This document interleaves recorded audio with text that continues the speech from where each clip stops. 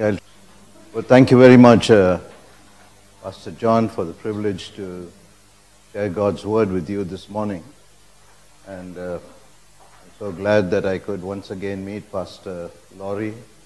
It's been a great privilege to hear about him and also know him. I also want to thank the brother who has given up his turn to me to preach. So actually, I'm a substitute preacher.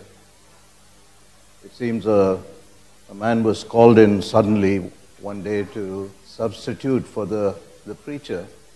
So he went to this rural congregation in order to tell them that he had come and that he was a substitute preacher. Suddenly realizing that he was in a rural congregation, he wanted to explain what a substitute was. He said, suppose a glass pane was broken and then you put a wooden pane instead. That wooden pane, he said, would be a substitute. So the service was over, everyone was going home. The dear old lady came and shook the pastor's hand and said, Pastor, you are not a substitute pain, you are a real pain.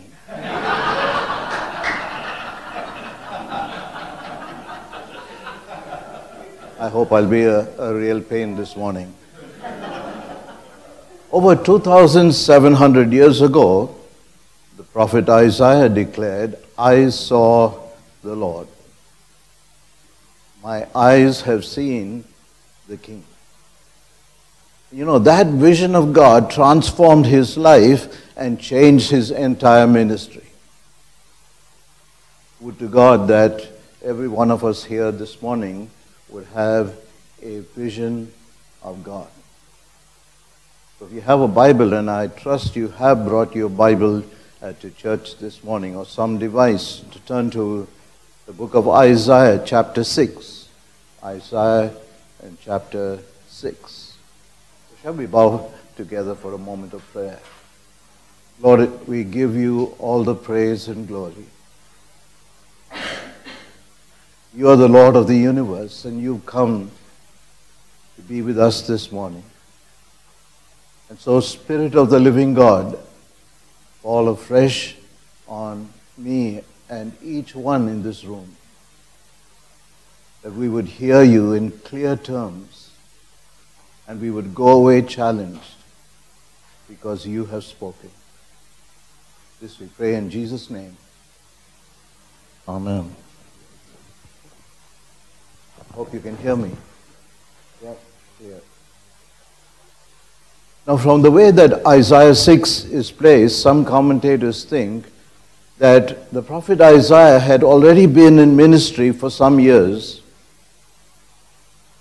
He had already prophesied during the reign of King Uzziah. If you turn to 2 Chronicles and chapter 26, we read there that King Uzziah began to reign at the age of 16, and he ruled Judah for 52 long years. And for most part, he was a good and a righteous king, because 2 Chronicles chapter 26 verse 5 says, he sought God, and God gave him success. And then 2 Chronicles 26 verse 16 says, after Uzziah became powerful, his pride led to his downfall. He was unfaithful to the Lord his God. Here's a great man. A great man who had a brilliant beginning, but a ghastly end. You know, that tells me that good beginnings are never a guarantee for a great end. And this is the reason. It's given again in verse 16. After he became powerful, he became proud. And he was unfaithful to God. Here's a great career. A great career that's marred by pride. And in the Bible, pride is the source of all evil. They say that pride is the only disease known to man that makes everyone else sick except the one who has it. But humility, on the other hand, is the source of all virtue. Here's the danger. The moment you think that you have humility, you've lost it. Remember Peter. He was so proud, so arrogant, so boastful. He said to Jesus, if there's anyone who's to die, it's going to be me. It's not you, Jesus. But many years later, this is what he wrote. God opposes the proud, but gives grace to the humble. So humble yourselves under God's mighty hand, that he may lift you up in due time. Now I thought, what a contradiction that is to the spirit of this age. This age where we are being told that you must exalt yourself, you must lift yourself up, you must place yourself on a pedestal. But God opposes the proud. God actually works to bring us to the end of ourselves and to shatter every illusion concerning our self-sufficiency. So here in the case of Uzziah's self-reliance moved to his self-exaltation, and his self-exaltation moved to his self-destruction. And pride comes to all of us. None of us here this morning are exempt from pride. It comes in very subtle ways. I heard a story of a young preacher who had graduated from seminary. He had reached the place where he knew more than he could ever know again. And he was invited to preach in a large church one day. When it came time for the sermon, he mounted the steps up to the pulpit, and then with an air of self-assurance and self-confidence, he wanted to start off his sermon with a bang. But then when he opened his Bible, his thoughts eluded him. His mind went blank. And it happens to preachers many times. He stammered and stuttered. He fumbled as his notes fell to the ground. Nothing went right for him that day. And after saying a few words, he came down the steps, so downcast, tears in his eyes. He went into the vestry and sat there for a moment. And then the older senior pastor came to encourage him and said to him, "Son, if you had gone up the way you came down, you would have come down the way you had gone up." You see, the Bible says that pride goes before destruction, a haughty spirit before a fall. Uzziah looked at all his accomplishments, his power, his wealth, his fame, his name, and pride filled his heart. Pride began to dictate terms. He began to sing his favorite song, "How Great I Am." So you'd say that Uzziah was one of those who survived the perils of adversity and yet succumbed to the more subtle wiles of prosperity. Now that's not all. If you still read in 2 Chronicles chapter 26, verse 16, we read, "He entered into the temple of the Lord to burn incense on the altar of incense." Here he was taking things into his own hands. He decided to do something that only the priests were to do. And so there, as he stood before the priests, his heart filled with so much of anger, there he met his tragic end.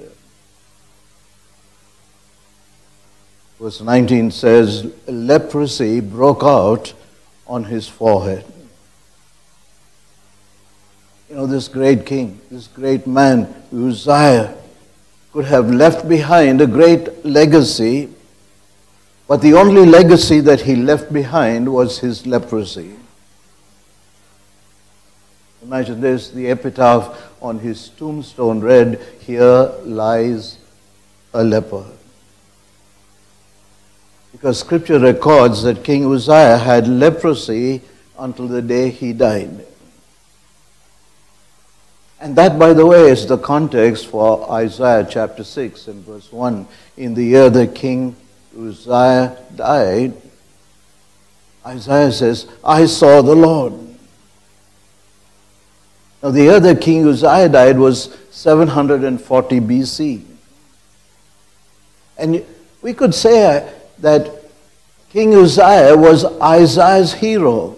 Isaiah must have looked up to this great man with a great legacy. He had expanded the country, done so much good for the country. Could be that Uzziah had mesmerized the prophet Isaiah, so much so that Isaiah's eyes were fixed on Uzziah and not so much on the Lord. Sometimes people can keep us from seeing the Lord. They become obstacles in the lives of others.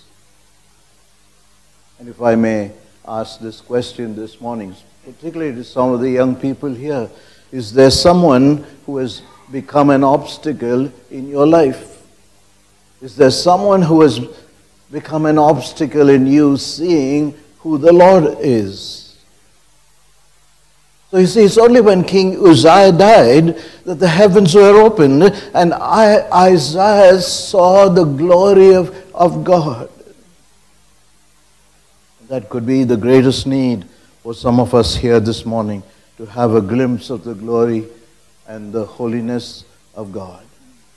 Because it's when our dreams fall apart, when all hope fades, sometimes when our heroes die and all is filled with gloom and despair, it could be it's in that moment that we are ready for a glimpse of heaven. That's how it was for those frightened disciples, you remember. They were all behind those bolted and barred doors. Their dreams were shattered. Their hero was dead. They thought that all was lost. And then Jesus stood in their midst and he said, "Shalom, peace be with you." Now in that vision that Isaiah had, we read in verse 1 that he saw the Lord high and exalted, seated on a throne. Very rarely does Scripture break through the limitations of human vision to give us such a glimpse of heaven and the glory of God, to man especially. But here Isaiah did see God enthroned. That was a symbol of his sovereignty. Though Judah's throne was empty, God was still on the throne. And there's never a time when God's throne is vacant. Do you believe that? There's never a time when God's throne is vacant. When you lost everything, your whole world crumbles and falls. There's no one you can turn to. You're in a desperate situation. Maybe having COVID. Brother and sister, will you remember, God is still on the throne. You remember the heyday of communism and Marxism. Many Christians who gave up hope, they said, this is a hopeless situation. One day communism and Marxism will come and take over the world. And then what happened? The Berlin Wall came crushing down. Nikita Khrushchev was displaced. Chairman Mao, who said to the Christians in China, "We'll bury you," now lies dead and he's buried. So a Chinese pastor, he said the church in China is twice as strong as ever now. And what's more, he said there's not a hypocrite in the church today. God is still on the throne. You know, if I was in another church, the church people would say hallelujah. God is still on the throne, and don't forget this. And I say this because in many parts of the world today, the church is a discouraged lot. Everything seems to be gloom and despair. In my own country, where there is persecution on the church, there is a decision maybe to wipe out the Christian church. People in India are crying out, you know, we are just a minority, we are just maybe 2 or 3% of a 1.4 billion population. We've overtaken China. We're so glad about this.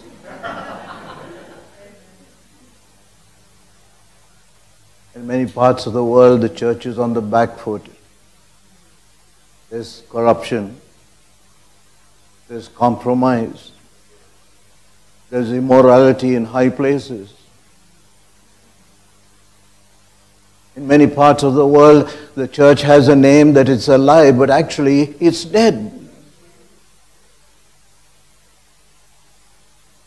But you know, in spite of all of this, God has not abdicated. God is still on the throne.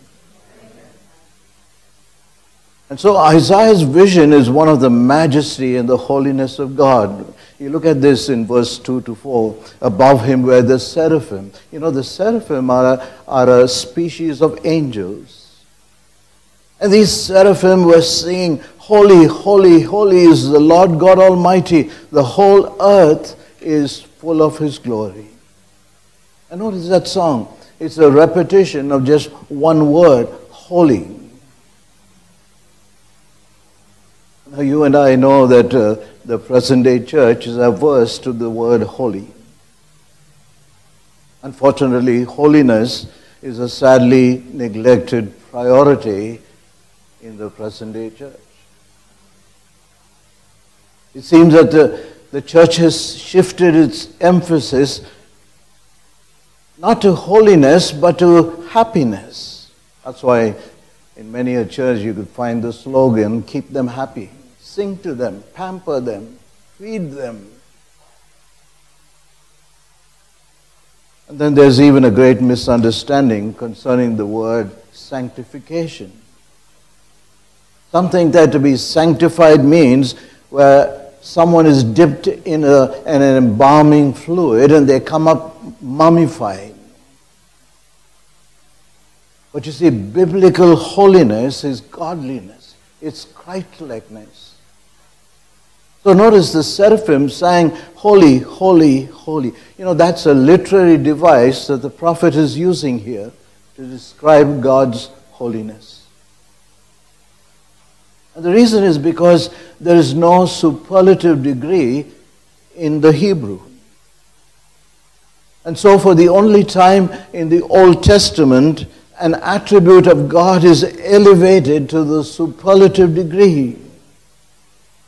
And it's also being triple underlined here to show us that this is of the utmost importance, the holiness of God. And what a great and exhilarating moment this must have been for the prophet. To have a vision of God's throne, God seated on his throne, to hear the song of heaven. And so when Isaiah is given a glimpse of the holiness of God in his glory, it's then that he begins to see who he is. He becomes conscious of his own uncleanness, that he had sinned and fallen short of the glory of God. And you know, this is significant that you and I, we don't see ourselves honestly and truthfully for who we are until we are confronted with the holiness of God. You and I can never understand sin only in the light of understanding the holiness of God, which means when you and I become casual about sin, we become unconcerned about holiness. Remember Peter again. When he was confronted with the holiness of God, he fell on his face and said, "Depart from me, for I am a sinful man, O God." Here the prophet Isaiah cries out, "Woe to me! I am ruined, for I am a man of unclean lips." You know, that's what the lepers cried out. Unclean, unclean. But in the prophetic oracles, the prophets use the word woe always to denounce sin in others. Turn the page and look at Isaiah chapter 5, for example. There are 6 times the prophet uses the word woe to denounce sin in Israel. But here, overwhelmed by the holiness of God and looking at his own sin for the first time, he cries out, "Woe is me!" He is broken by the sense of his own sin and his own depravity. Why? Because this sin had contaminated his speech, his gift to speak. Here's a prophet, a speaker with unclean lips. And not only that, Isaiah realizes that this disease of unclean lips is not his alone. It's become a national epidemic. He says, "I live among a people of unclean lips." Imagine this.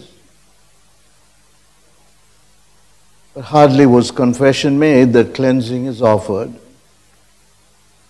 This is what I read in verse 6 and verse 7. "One of the seraphim flew to me with a live coal. With it he touched my mouth and said, 'See, this has touched your lips. Your guilt is taken away and your sin atoned for.'" How wonderful to see the forgiveness of God even in the Old Testament. This is the great comforting word of the New Testament too. The gospel tells us that your sins are forgiven. Go in peace and sin no more. So Isaiah realized that if he was to speak for God, he must be cleansed by God, because God cannot use an unclean vessel. You remember that's what Paul said to this young pastor in Ephesus, Timothy. "The vessel must be clean, my son." So God cannot use anyone without first bringing them to an awareness of their sin and their failure and the need for cleansing. So if I may speak lovingly, gently to anyone here this morning, maybe you've been involved in Christian ministry for some time. But right now, today, you have been put out of action. Why? Because of sin. Here's the gracious word of God. If we confess our sin, He is faithful and just to forgive us our sin. He'll cleanse us from all unrighteousness. He'll put us back into action. So your area of failure, my dear brother or sister, can become your effective area for ministry. It's not your disqualification. But note the progression here. You know, in verse 1, the prophet's eyes were opened. He said, "I saw the Lord." In verse 7, his lips were cleansed. "This has touched your lips." Now in verse 8, his ears were unstopped. "Then I heard the voice of the Lord." See, once the heart and lips were cleansed, God could now speak. The prophet could now hear. Which means as long as there's sin in our hearts, the sin becomes a barrier for God to speak to us. That's why for many people the Bible is a closed book. They never heard God speak. So observe this scene. Suddenly, the seraphs are silenced.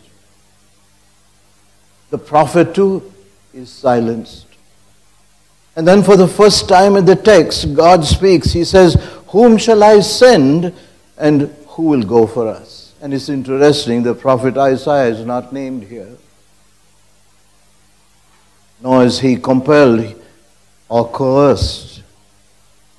Just a simple invitation to go. And don't ask me how, but this invitation is coming to a man who is already engaged in ministry, which means it is possible to go without being called. It's possible to go without being sent. You know, some people have assumed to have heard God's voice. Sometimes it's been Dad's voice. Dad saying, "Son, I think you failed 3 times in your +2 or 12th standard. I think God is calling you to ministry." I know that some of the pastors who have come into ministry who have been miserable misfits because they have never heard God's call. And it's true that many have heard God's call to go, but they have stayed, like Moses. He began to give so many excuses. "Lord, it's not me. Send my brother Aaron." You heard theologians speak of the church in 2 categories. They've spoken of the church militant. That is the church that is the body of Christ now here on earth. And they've spoken of the church that is triumphant. All those saints who have gone to be with the Lord. If you've been in a traditional church, you heard it said in the Apostles' Creed, "the quick and the dead." Sunday school student was asked, "What do you understand by the quick and the dead?" The young boy said, "The quick are those who are alive, the dead are those who are not so quick." The church militant and the church triumphant. But I want to suggest to you this morning, dear brothers and sisters, today there's a 3rd category in the church, and that is the church reluctant. The church that is unwilling to go. So often the response to the call of God, you must go into all the world and preach the gospel and baptize and teach and disciple. The call of God comes to go. And so often we say, "Here am I, Lord, send her." Or maybe that's why the most famous hymn in the church today is, "Take my wife and let me be."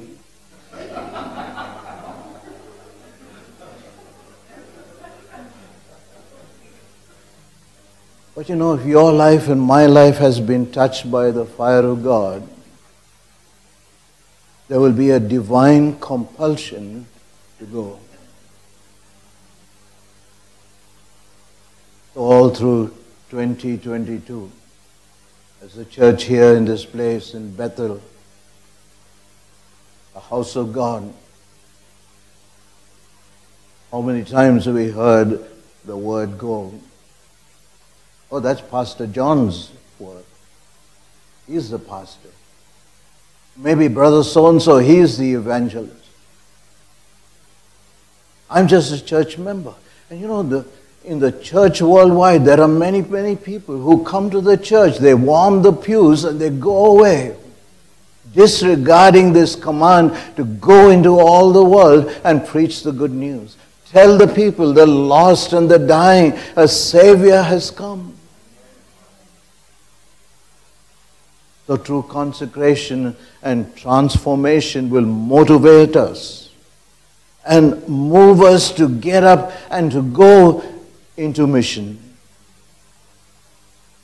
So could it be like Isaiah, you and I need a transforming touch? According to the Bible, transformation is a metamorphosis. And that word means there's there's to be an inward change of heart resulting in an outward transformation of our character, our conduct, and our behavior. You know, a lot of what is going on in the church today is not transformation, it is reformation. You know, reformation is you try to save yourself by doing good and being good. Reformation is taking the old life, winding it up on the 31st of December and saying to the old life, I hope with all these New Year resolutions, you'll live a good life. Have we been failures?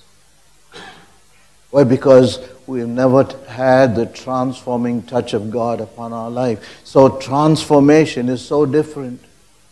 It's not about turning over a new leaf, my brothers and sisters. It's about receiving a new life, the life of Jesus Christ, into our hearts and lives. And of course, justification is the prelude to transformation. Justification of entering into a right relationship with God leads to transformation. Anything else will be a pretense or an outward show. So I must conclude. The moment the prophet heard God's call, his willing response was, Here am I, Lord, send me. Oh, that would come from every heart this morning.